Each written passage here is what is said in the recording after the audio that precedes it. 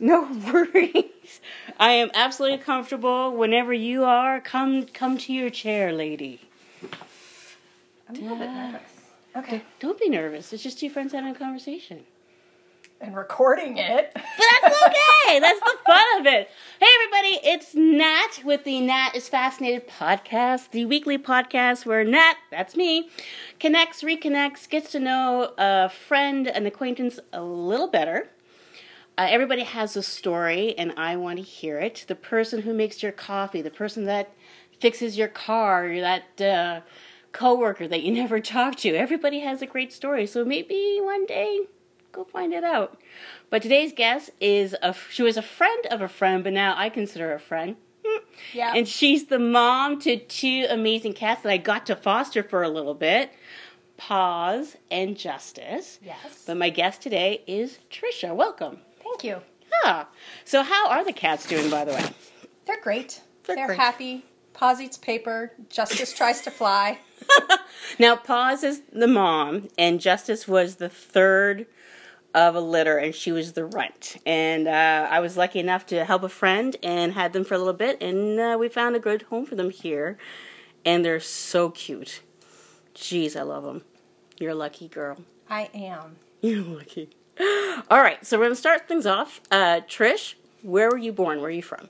I am originally from Southwest Virginia. The county I was born in was 2/3 strip mined by the time I was born. My dad was an environmental activist working for the Diocese of Wheeling, West Virginia. Oh, wow.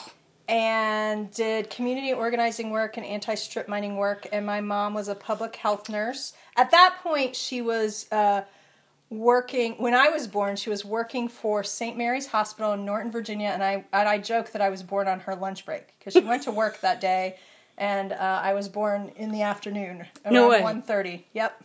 That's awesome. How many, are you guys, do you come from a big family? I am the second of 4 kids. Second of 4 kids. Boys, so that's girls? fairly, 2 girls, 2 boys. 2 girls, 2 boys. And you're the second, so you're kind of like the middle child? Yes, I remember when the 4th kid came, and I was upset because I thought that I liked being sort of like the center of this pyramid, and the balance was disturbed. I was 4 when he was born, and 3 when I found out he was coming.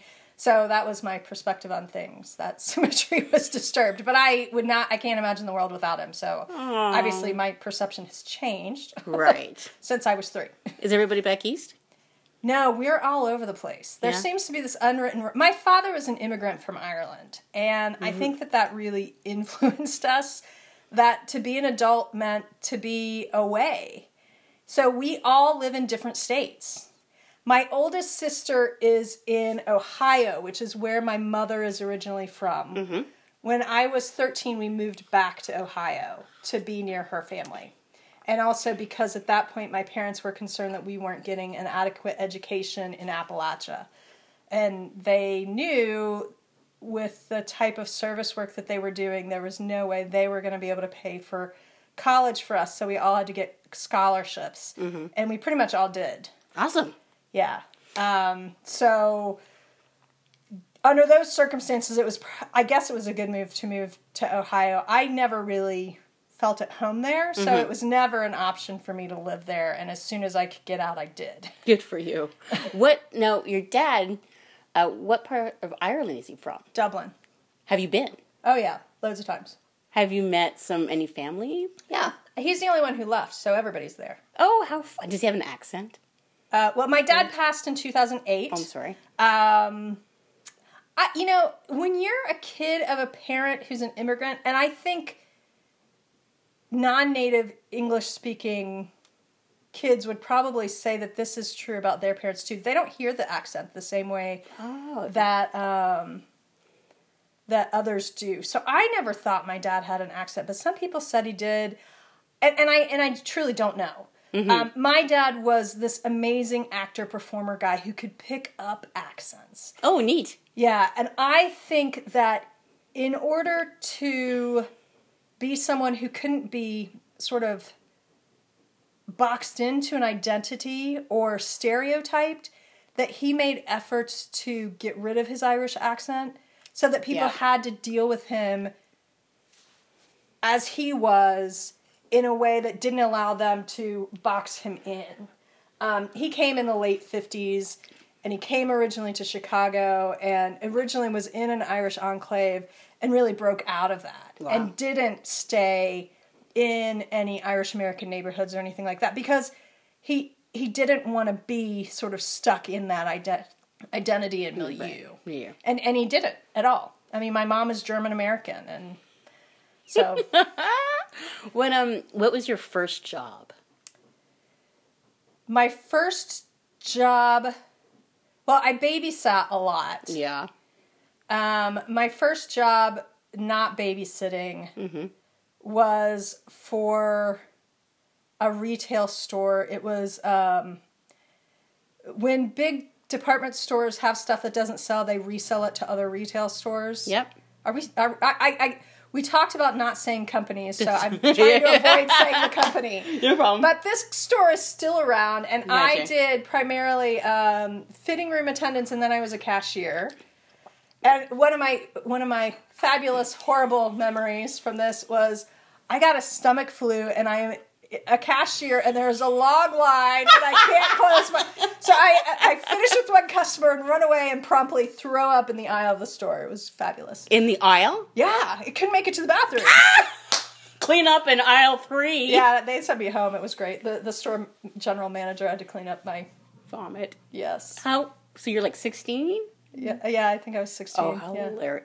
Were you allowed back to the store? Oh, I mean, when I got well. They knew I did the best I could. They knew that I had a line. They knew... I think it was around Christmas time. I was not intentionally being a jerk. Right. Absolutely not. So, what do you do now? I am an attorney. What kind of law do you practice? I consider myself a general litigator. Okay. I practice plaintiff's law, which means that I bring cases on behalf of people, and I do civil cases, not criminal cases. Okay. And so people I bring cases on behalf of, I don't do business stuff, I usually do injury stuff. And the cases I usually do are civil rights, like employment discrimination, sometimes cases where people have been discriminated against by a government entity. I do a lot of employment stuff. I help other lawyers write briefs, and those are sometimes personal injury cases. So if, someone gets injured in a nursing home, and then there are major briefs involved in those cases, I will help write those briefs, for an example. I sometimes do child abuse cases. So those are the kinds of cases that I do. I'm doing a lot of employment stuff right now. There's a lot of stuff going on with COVID. And sure. And I really like it I like doing my own cases, but I also really like consulting with other lawyers and helping them bring the cases. The collaboration is fun. When did you realize you wanted to do law?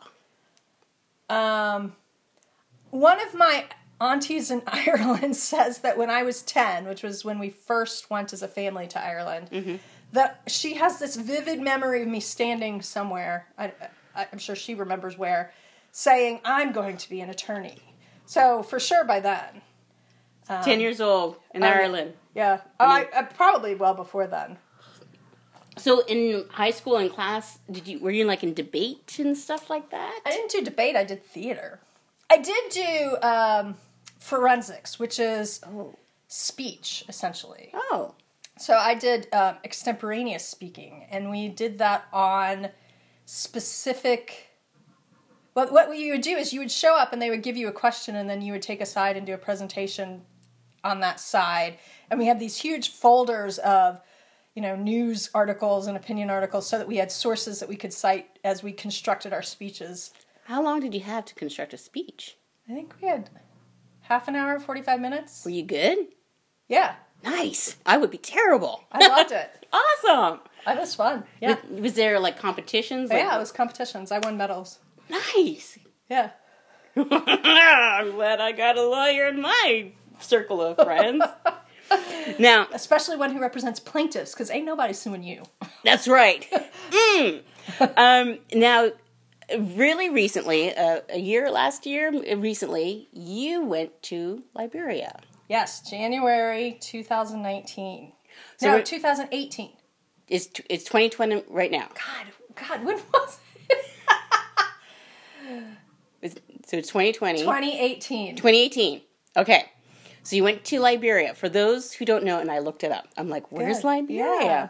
It is on the west coast of Africa, on the Atlantic coast, right by Côte d'Ivoire and Sierra Leone. Yes. Correct? All right. So what brings you to Liberia?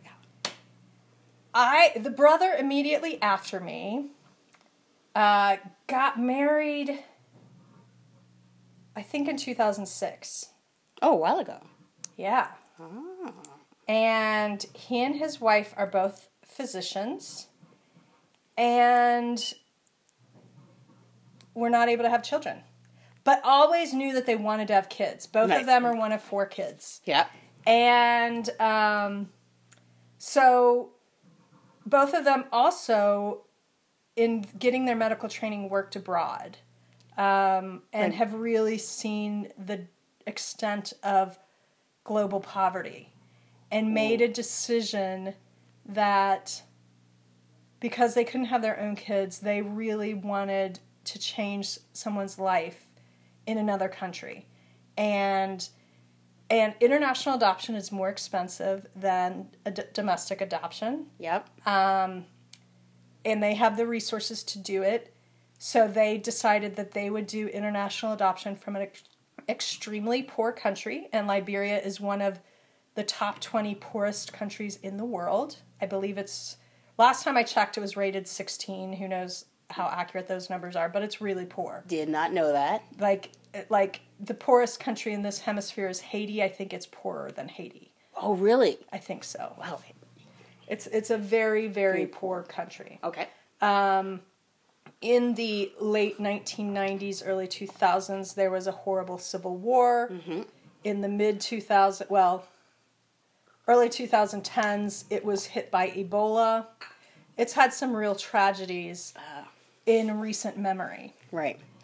And if you think about that, that means that the generation of people who are now adults and having children had their childhoods disrupted. They didn't receive schooling, and so now they're having children and they don't have necessarily the infrastructure, and didn't have the infrastructure when they were growing up to provide for children that they're having. Mm-hmm. So there are orphans in Liberia. So my brother and sister-in-law, I'm just going to call her my sister. I don't really think of her as my sister-in-law. Done. But I have a real sister, so I just want to be clear.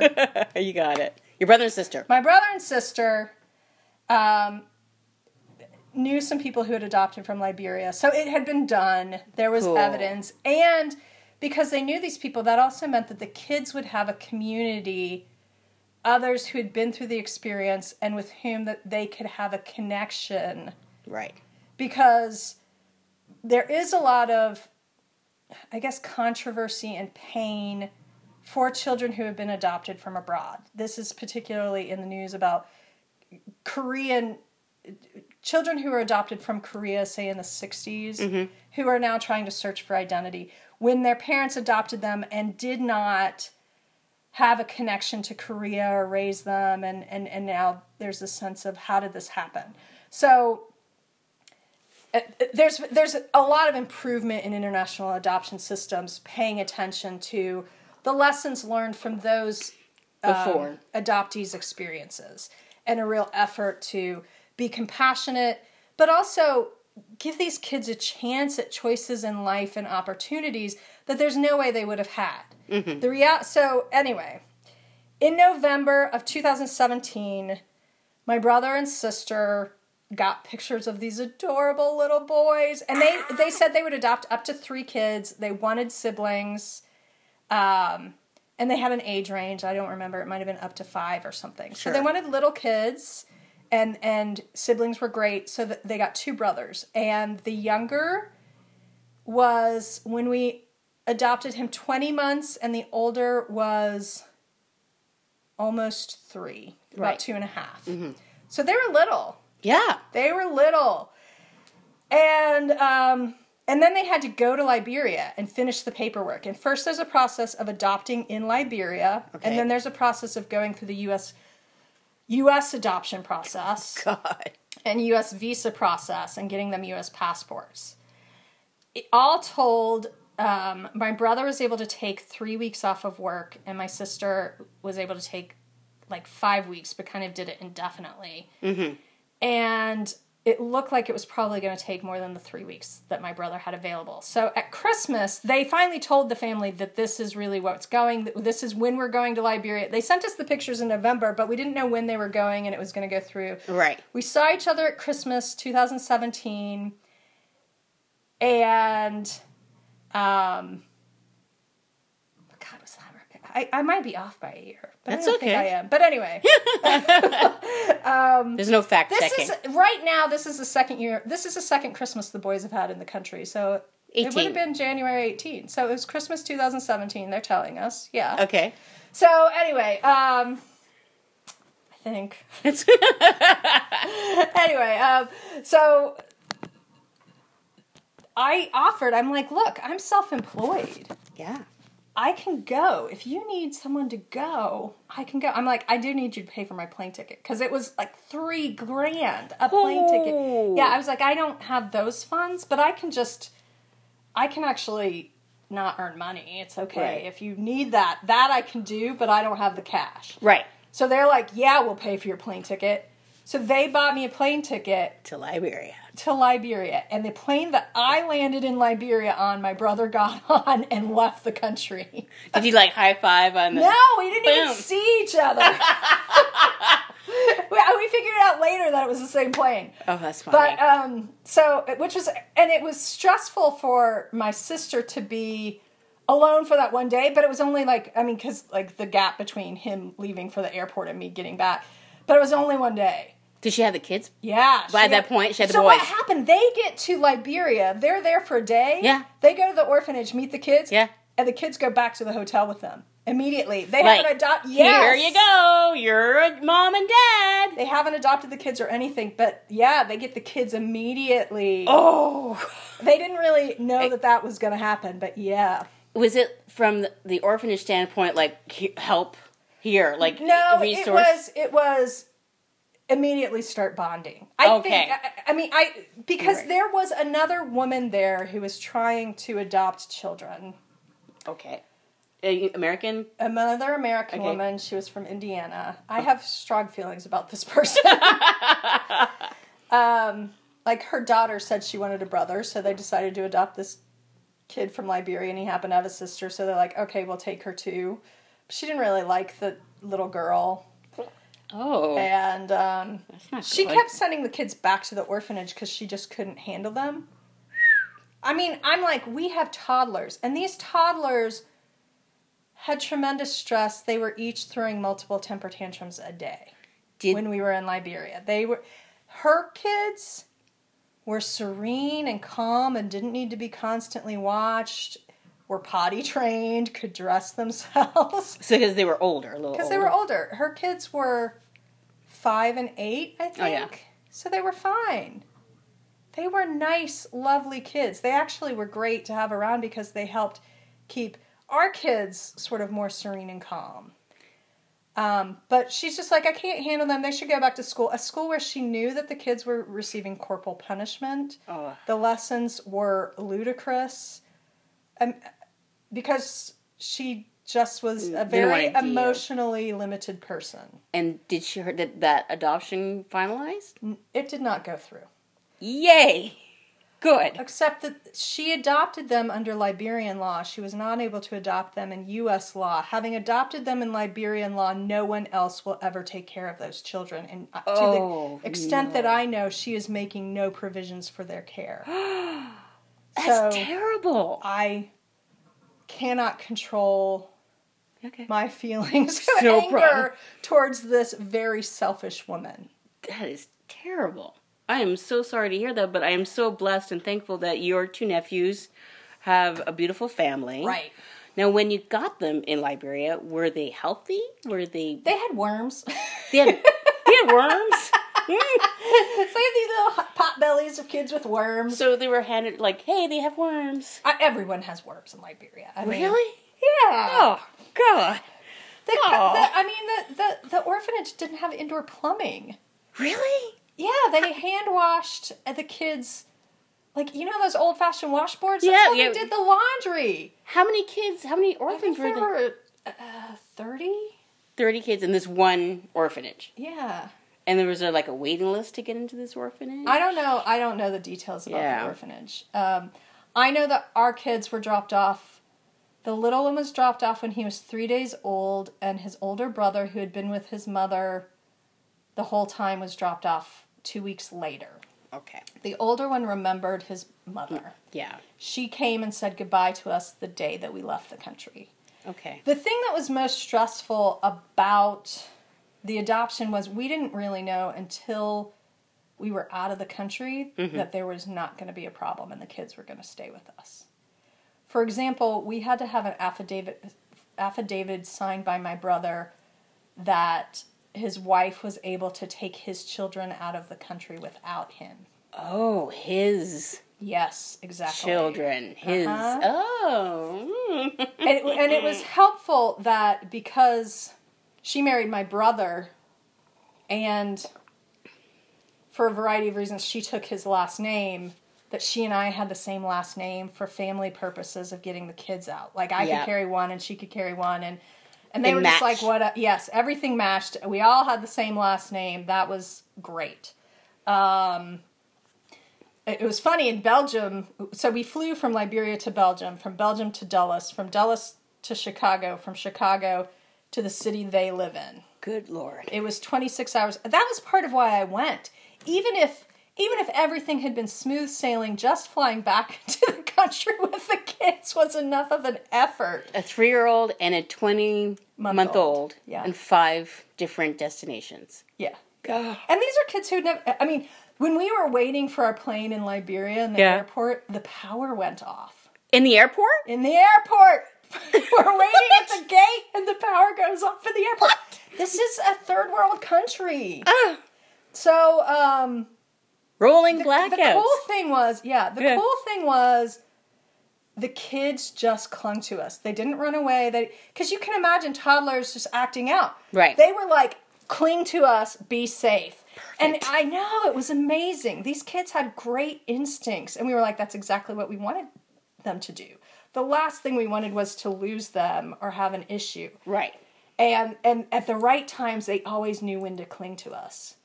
They didn't run away. You know, sometimes kids, you see them do it in grocery stores. When they have it and they run away from their parents. In a way, that tells me those kids have tremendous trust of their parents. Also, I think kids, we underestimate them. They have great sense of energy. You know, they can sense it. When I showed up, when I got there in January, we didn't leave Liberia until February, but when I got there in January, the kids were super happy to see me. They must have been talking about me before I got there. I don't know. But so they were great. The first day I have these hilarious pictures of them sitting in my lap and cuddling and laughing. And but I mean, it was stressful. They knew when we were stressed out about things. Like there was one day, the kids had to have their birth certificates redone.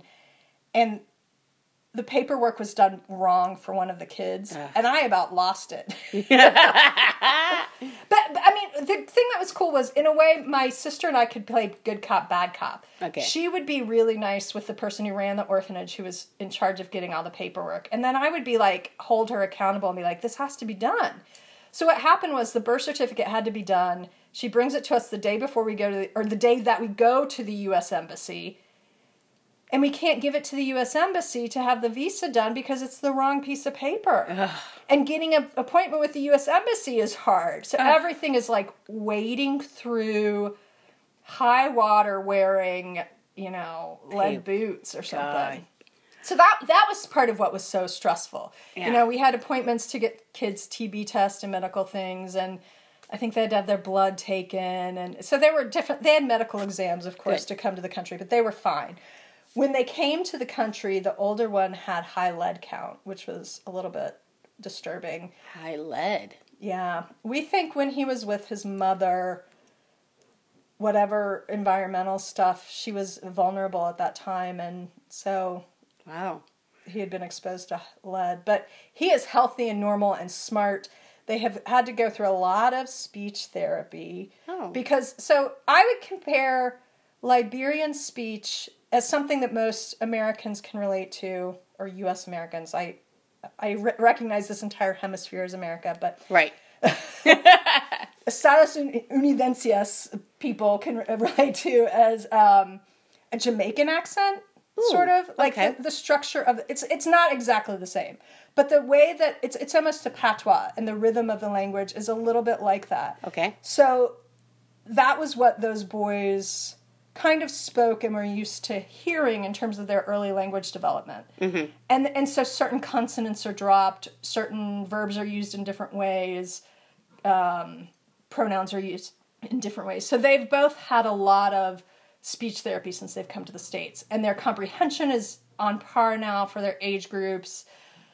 And they're great. Physically, both of them, well, they were small, which suggests that the nourishment was lacking. Yes. And I don't blame the orphanage. The orphanage did the best they could with what they had. And right. frankly, everyone in Liberia is really poor. Right. I mean... Is that why their mother gave them up? Yes. Their mother... I think this is one of the things that we as a global community have to contend with. Mm-hmm. A majority of people who are given up for adoption because their birth parents do not have the financial resources to raise them. Right. Now, in her case, financial resources also meant she was basically illiterate. Wow. So financial resources, social support, right. all of these things. Are those things within our global community to provide or build or create? Absolutely. Yep. Is it an indictment on us as a global community that families are torn asunder because these things aren't available to everyone? Absolutely. Yep. Are we doing something right by making sure children don't fall through the cracks? I think yes, but by having to usurp them from their culture, environment, people, history, that's a tragedy too. And my family contends with that. Is the biological mother still in touch with her boys? I think she calls like twice a year. Because she doesn't have economic resources, there's no way to maintain consistent contact with her. She doesn't have a permanent address, and she doesn't have a permanent phone number. So she makes a point of calling. At this point, the boys no longer remember. There's enough stability in their lives that... It was funny. By May 2018, they didn't remember the airplane ride, which was a couple of months earlier. But, I was there visiting them for that Mother's Day and for the little one's birthday. And I remember we went into the pantry, and we had bought lollipops for them to suck on the airplane to keep their ears open. And the big one was like, oh, those are from the airplane. Oh! So he remembered what they were for, but he would talk about coming over. He said, but you brought me over when I was a little baby, even though it had been months before. So their memory of it is becoming a little bit legendary. And I wonder if he says, you brought me when I was a little baby because they have adoption books about being adopted as a little baby. But that is my conjecture. I don't know. For sure. Yeah. Is your brother and your sister, are they making a point of, letting the kids know, hey, this is where you're from a place called Liberia? They have, our mutual friend, Kate. Yep. When I was there, she put together a book about this is where I came from. Oh, wow. So it had pictures of where they came from, and, this is me with mom and dad, the first time we met, and this is the orphanage I came from, and here I am coming over, and here I am in my new house, kind of thing. So they have and I know the older one took it to school and showed it at one point. Oh. So they do have things that show them. And there are other, I think COVID has disrupted the dynamic, but there were reunions. There's another town an hour away, that periodically they will go and have reunions with other kids who have been adopted from Liberia. Oh, that's great. Yeah, that's part of why they did this. I don't know that in their city there, but a city an hour away is reasonably close. So they have that connection. Is there a plan eventually when the boys are of a certain age to bring them back to Liberia? Like, hey, this is where you're from? We haven't talked about it. No. I mean, I haven't talked to their parents about it, so I don't know. Yeah. I think it might depend on what kind of interest the boys show. Sure. Yep, that makes sense. But I'm guessing. You know, that's something, when we were there, it might have been while we were leaving, we met some men who had been adopted to Scandinavia. And so we're carrying these babies, and the guys are like, are you adopting those kids? And they're like, we were adopted. And my sister-in-law was like, are you glad you were adopted? And they're like, yes, absolutely. And the hotel that we stayed at, it was more like a guest, like we stayed in a sort of house, in one of the rooms, because it had a kitchen and we could cook. One of the rooms of the house, this guy, where is he from? Australia. He had been adopted to Australia, had a Liberian brother.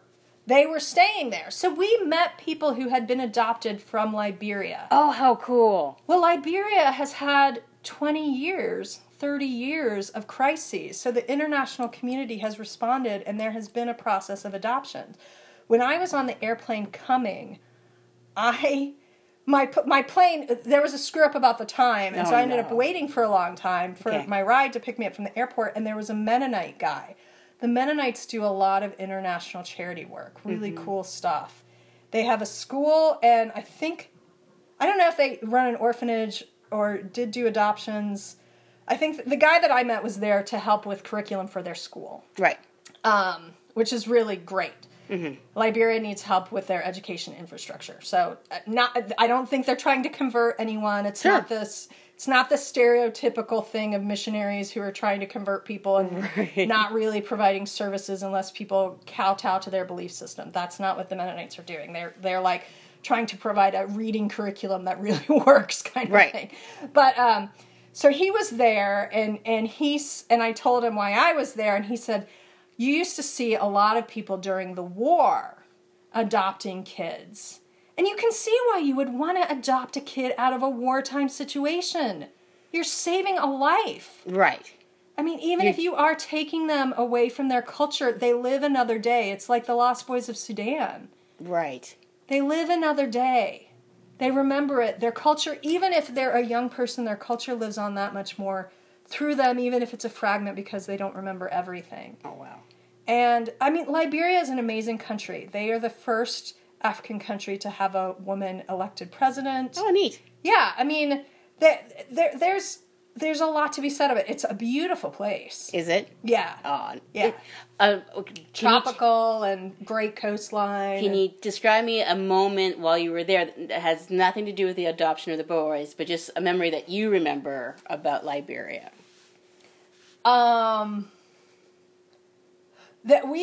I really like fabrics. Yes. Yes, you do. In this room where we are conducting this interview, I have African waxcloth fabrics. Yes. These ones that are here are not the ones I bought in Liberia, but I bought some in Liberia. Okay. And I loved looking at the way people dress, the colorful stuff. Someone would wear a t-shirt, and then they would have one of these waxcloths wrapped around their waist. Oh, neat. You would see women, and some men, but more women, with things piled high on their head to sell in the streets. Oh, fun. Liberia, we were in Monrovia, which is the capital. Mm-hmm. They don't have stores. I mean, there are stores. There are shops. Sure. But most of the commerce goes on the streets. There was literally a display of wheelchairs on the side of the road. It was a wheelchair store. So all of this, so the commerce is really outdoors, and there are these outdoor markets, and it's really interesting. Oh, nice. I like that openness and the outdoors stuff about it. What's the currency in Liberia? I think they are dollars. God, now that you say it. Fact check for later. Yeah, exactly. I'm not sure. Honestly, I didn't handle a lot of money. I didn't. My sister-in-law handled the money, and I usually had a kid on my hip. So how are the kids doing today? They are great. I saw a picture of them yesterday. Perfect. I haven't seen them in a while because of COVID. They're huge. It is amazing how tall they're skiing. They ice skate. They play soccer. Yeah, I mean, that's amazing. It's amazing. They swim. They have very active, full lives. The older one, from the beginning, we knew he had this engineering type personality, and now he's really good at puzzles. And the little one is this entertainer and performer. And his mom always said, he can always make me laugh. He's like a little comic. And he is. And it's funny because their personalities showed through in the very beginning, and they're blossoming more on that track. But they also are diversifying their skills, and they're well-rounded people. But I mean, I love them. I love them so much. It shows. I wish I could see them every day. Aww. I am their nearest geographical relative, but with COVID, that doesn't really matter. I know. And with two parents who are healthcare providers, they're even more careful. Right. So, they can't mess around. Yeah. If you have any advice to parents who want to adopt internationally, what would you give them? Before you go to the country that you're preparing to adopt, I compare it like my brother and sister had traveled abroad and had been to third world countries. The other woman from Indiana really hadn't. And she had this sense like, when there were issues with the adoption process on her end, she thought if she showed up at the U.S. Embassy with the kids, they would see that there was a tie between them and they would just give it. It's bureaucracy. It's not about appealing to the bureaucrat behind the glass, and they were behind glass in a country that had suffered Ebola, let me tell you. The U.S. staff was very protected. There was no face-to-face meeting in someone's office where they got to see you with your kid in your lap. Right. This was stand in line, hand papers through a glass thing. There's no heart-to-heart. It's whether you've checked the boxes. So understand what the process is. Understand that there is no emotion on the part of the bureaucrats involved. They might have emotion, but they can't change the outcome because of that. Right. Understand that until you leave the country with the kids and the U.S. has given you the visas for the kids. I mean, because when we got to Dulles, we had to yet again sit in the Department of Homeland Security, and it went fine, but we didn't know if it was going to. That was the last scary moment. Where are the kids going to pass the U.S. visa process? Were they going to get their passports okay? There's no certainty. You have to be completely vulnerable and open. And the interesting thing is, I don't know that that's really different from a pregnancy. Do you know a pregnancy is going to go to term? Do you know your child is going to be healthy when they're born? Do you know that you're going to have a successful birth? Right. That the birth will follow your birth plan? When you commit to becoming a parent, you are vulnerable from that moment on. So recognize and surrender. That's beautiful. I think that that's it. That was really well put. Really well put. I've thought about it a lot. Well, you're a smart cookie, so. I'm also not a parent. Yeah, neither am I. Not my jam, not my thing. So do you have any clue, maybe in 2021 you're going to see your nephews again? Oh, I'm going to see them. Oh, yeah. It's going to happen. Even if I just have to show up at their door. I mean, I might not let it happen until I get the vaccine or something. Right, but right. I'm going to see them. You better. Because I did not see them all of 2020. That ain't right. I mean, I'm not going to judge it. But right. Damn pandemic. So you have a stone in your hand. I do. What is that stone? So I'm going to describe it for the listeners first. Please do. It is a dark green. Now, this is what many people call a palm stone, so it kind of fits in the palm of my hand, and it's been smoothed down. Mm-hmm. So I'm a fidgeter, so I like to have one of these rocks around just to rub. Yep. This particular stone is also dark green, and it's sort of a mossy green. Especially if you hold it up to the light, you can see some lighter green in it. Mm-hmm. And it is called fuchsite, which is ironic because I think fuchsite sounds like it should be hot pink. But it's not. It's green. It's green. Now, you collect crystals and stones, correct? I do. And when did that start? Oh, probably as soon as I saw a pretty rock in the driveway when I was little. And you just started collecting them? Yeah. Yeah, I have some from when I was little still. Oh, neat. Actually, when I was in Ireland, I brought back probably 10 pounds of rocks. So when you travel to all the different destinations you've been, do you always bring a rock back? Yes, I have now limited it to one. There's a rock up there that I got in Cuba. Oh, the purple? No, not the purple, the brown one next to it. Mm. No, you have a lot of beautiful stones. The one from Cuba is more interesting for its shape and texture because it's like there are holes that are like I think there's a lot of limestone in Cuba. I wasn't there long enough to explore all of the geology of it. Right. But so this particular rock up there, it's orange and white and it has holes in it as though the water has eaten away at the limestone. Ah, gotcha. But that's why it was a Cuban rock. So do you believe in that the energy in crystals and stones and everything? Or do you like them just for their geological factors? I think I like them for their variety. And they're pretty. Do I believe in their energy? I can't say that I would say that I'm pretty I'm agnostic about it, verging on indifferent about it. Well, you collect some beautiful, beautiful stones, and you always have beautiful jewelry, by the way. You always thank do. you. Yeah, I'm a little bit ridiculous about that too. What's your birthstone?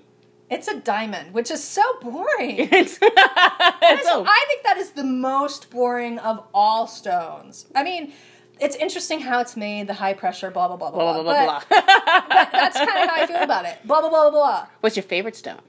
Oh, man. What popped into my head is Larimar. I don't know if that's true, but I'm just going to tell you what Larimar is. Please do. Larimar, I think, is fossilized coral off the coast of the Dominican Republic, and it looks like the ocean. Oh, I love it. Yeah, it's beautiful. Our friend Kate really loves it, which maybe she's in my subconscious, and maybe that's why I associate that stone with her.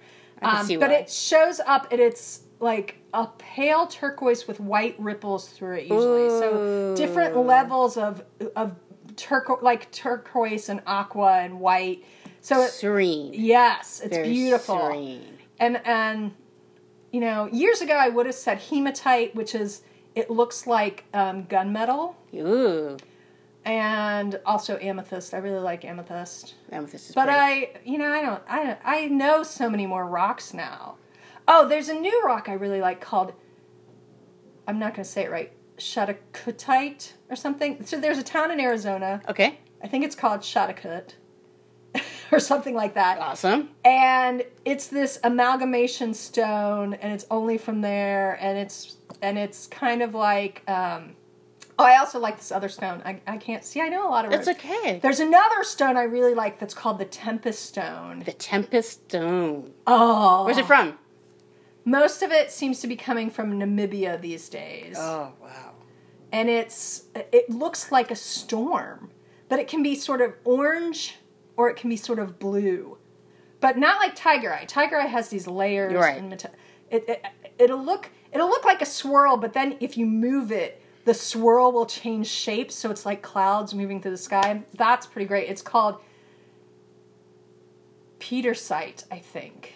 It's spelled in like a Norwegian way or something, so I could be mispronouncing it. Do you go to a lot of like crystal and rock conventions or? I don't really go to conventions. If there's a shop, I go. Honestly, like if I'm bored, I'll look at rocks online and I'll look at jewelry online. Nice. It's just something that I do. Do you are you an earring girl, necklace girl, bracelet girl? Yes. Oh, okay. I have all of them. Rings. You have definitely rings. I like rings because they're the most, see? Yep. I have She has jewelry. So this one is moonstone. Oh, this is hematite. Oh, it's lovely. It is It that is like gunmetal. This is called Quattro Quanto, which is like, I think it's actually just impure amethyst. Mm-hmm. But they say it's got like 4 different, Quantum Quantra, that's what they got. Gotcha. 4 different things in it. This is supposed to be like moss agate and bloodstone. Bloodstone is supposed to be a stone for Aries. That's my sign. That's right. It's a warrior stone. I don't know. Warrior lady. And this one, how are we doing for time? We're doing great. Oh, good. Because I'm rambling. That's okay. You're allowed. This one is Lepidolite, which is kind of cool. These names are fun. And Shungite. Shungite. Which is a black stone. So all the black stones are supposed to absorb negativity, which is cool. I mean, hey, do I believe in it? You know, why not? But that's why I say I'm agnostic to indifferent. I don't know that I'm indifferent, because I'm kind of like, sure, whatever. Hey, maybe there is some truth in it. Hmm? It's a little bit superstitious. I get it. You know, kind of like find a penny, pick it up. Am I going to bank on that penny? No. But do I like the idea of it? Do I think that the optimism is worth it? Sure. If this stone is supposed to be for good communication, I think by setting the intention and focusing on the stone, I'm more likely to have good intention. Does the stone or good communication? Does the stone give me the good communication? No. It's by committing to it, and so that's what I think the stones are good for. They're reminders. I get it. Yeah, that's how they work energetically, to me. Right. I don't know that they're giving off voodoo vibes and everything. I don't know anatomically or atomically that they can do it. I don't know. All right, time for the 6 questions with Nat. All right, question number 1. Yes. Meal of a lifetime or your final meal?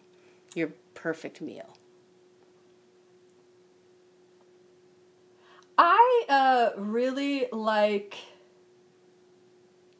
Nobu at Teeter House. So a tasting menu there. Oh. It's a Japanese sort of sushi place. Yeah, they do. The reason I like that kind of place is because of hot, cold, like temperature, but also textures and flavors. Like there'll be some senses. Vegetable. Yeah. Your senses are engaged. Yeah, and I like the atmosphere there. Ooh. That it feels elegant, but not fussy. And the food doesn't feel heavy. Like, I've had some really amazing French food, and I love French food. Mm-hmm. But part of it is I have lactose issues, so God bless me. I mean, of course, if it's my last meal, I don't have to digest it, right? Nope. No, you don't. So I could have, maybe then I would have some sushi and then some great French cheese and wine. I don't know. How perfect. Right? Perfect. Do you have a favorite board game? No. You know why? Can I tell you Sure, please. Why? So I dated a musician once upon a time, and he took me to meet his parents in Nebraska, and they were farmers. Oh, boy. Yeah, I kicked their asses at Trivial Pursuit. No doubt. And that was awful, actually, because, there are times you're not supposed to win. Yeah. Yeah. And then on the other hand, there's my family, which is super competitive because we all have to be the smartest person in the room at all times. Yeah.